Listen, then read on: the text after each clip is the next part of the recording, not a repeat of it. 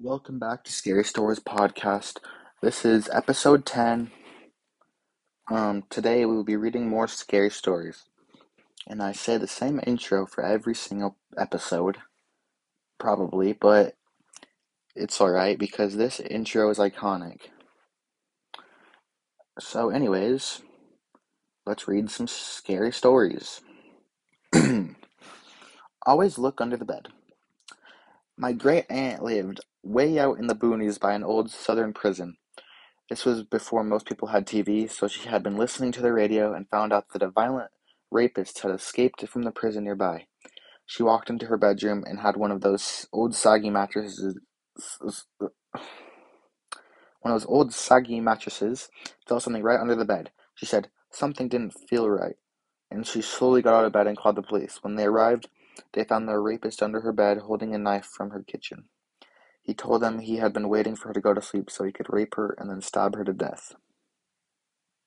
Why would you admit to that? That guy could have, I'm sure he's probably in prison for life. But, like, you're making it worse, dude. Tell the truth always, I guess, but, I don't know, man. He kind of made it worse for himself there. Also, who calls the police just because something doesn't feel right? Like, what if there's nothing there? Like, it just doesn't feel right, but, literally everything's fine. The police come and they're just like, oh, great, you wasted our time. And there's someone actually getting killed, and you just wasted the police because they could be over there helping those people, but they're helping you out even though you didn't even need help. I guess it was worth it in the end because it could probably saved your life, but it wasn't the best, not what I would have done. Oh crap, I almost dropped my phone. This story is called Someone Was There. We were living with my brother-in-law and his two teens when I was pregnant. He had an elevated house on quite a bit of former hunting land, several miles down a country road.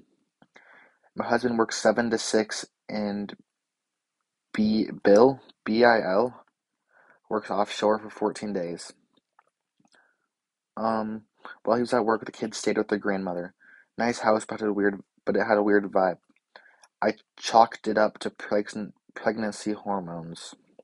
One day, home alone, I was taking a shower and felt someone staring at me. Wait, 1 second. I stuck my head out and listened. Couldn't hear anyone in the house, so I resumed my shower. A while later, I heard the back door shut. I was standing in the kitchen and could see the door, which had no steps and was 6 feet from the ground. Door was still locked. I told my husband about it that night and he shrugged it off. Wait, what happened? She could just feel someone showering? Oh, so someone was probably looking at her shower. That's what it sounds like.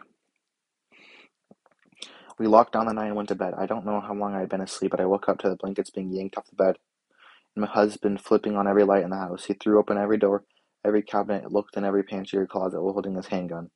I asked what was going on. He said he swore he heard boots thumping through the house and someone talking. Everything was still locked, and it's not a big house. Nobody was there except us. One night, a while later, my niece came into our room.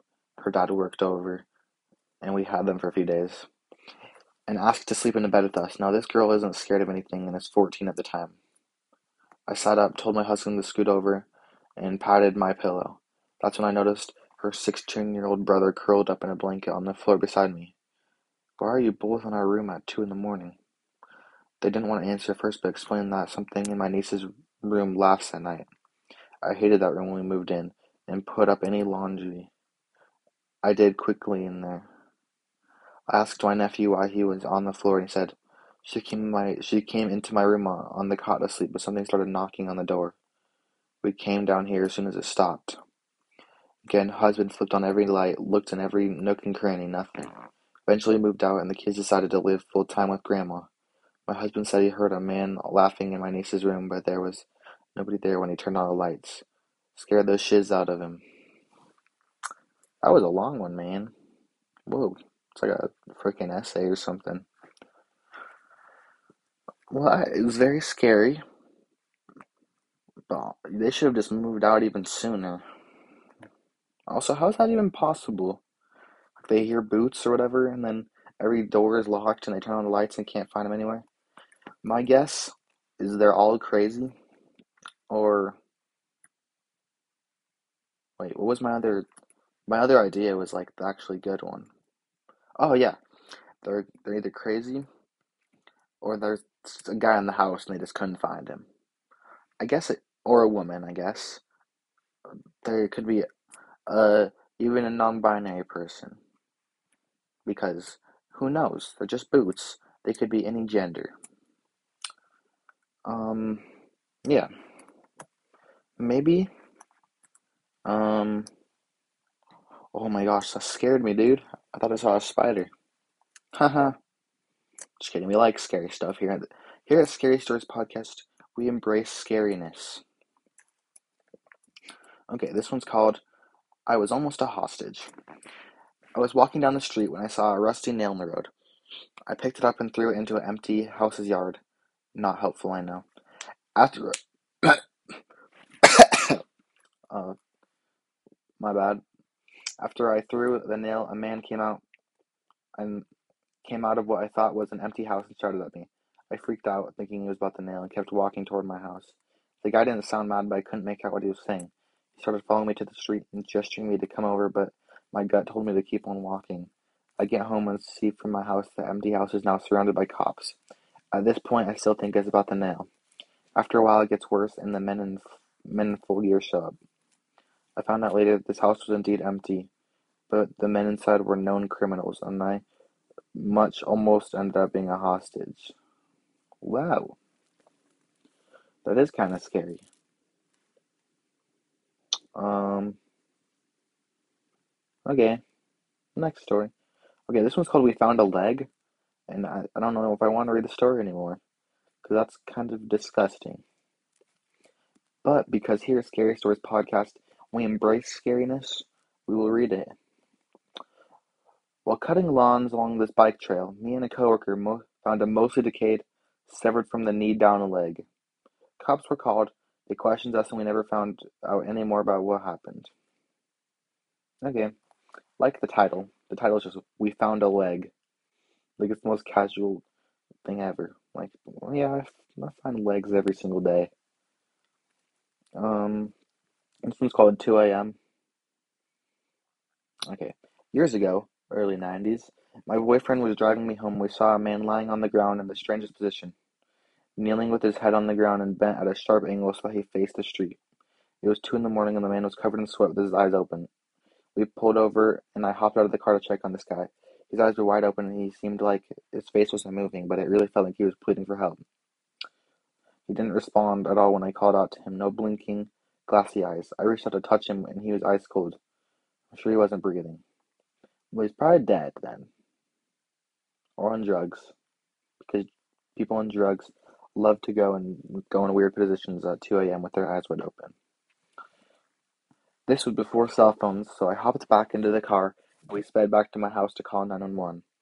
10 minutes later, the police called back to ask for the cross streets again. Apparently, they arrived at the corner and there was nothing there. I verified that they had the right spot, and they said they would call back if they needed any more information. That was the last I ever heard about it. I checked the newspaper for the next few days, but never found out anything else about that man. Well, so he's probably just like a guy on drugs. He probably was like, yeah, I think I've done enough of laying in a weird position at 2 a.m., so I think I'm just gonna go home now. Then he probably went home before the police came.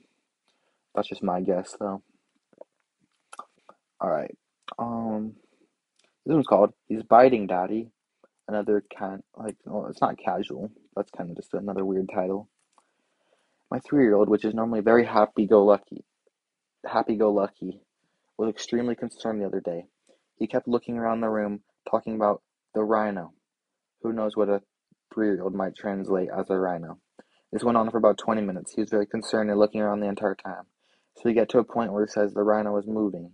My wife asks where the rhino is, and he says, he's coming to daddy.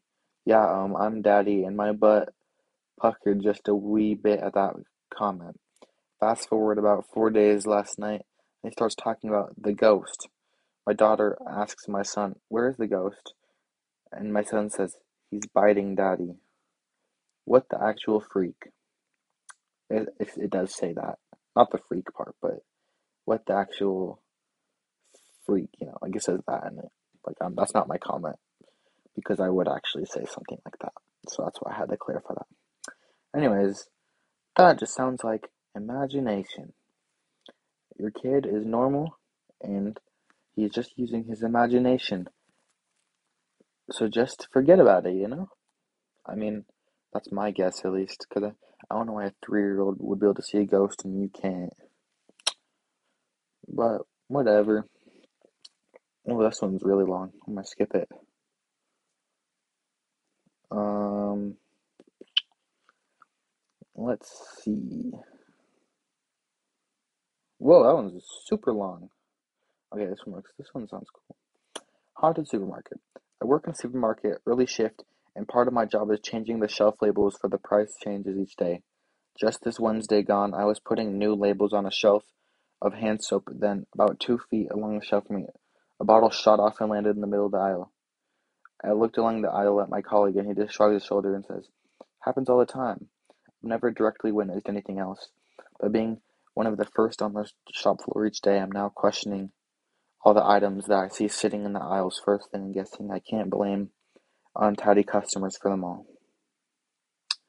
Okay.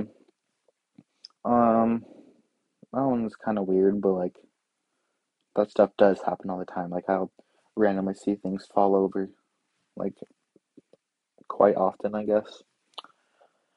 Also, I just realized like I have not I have not like rated any of these stories recently.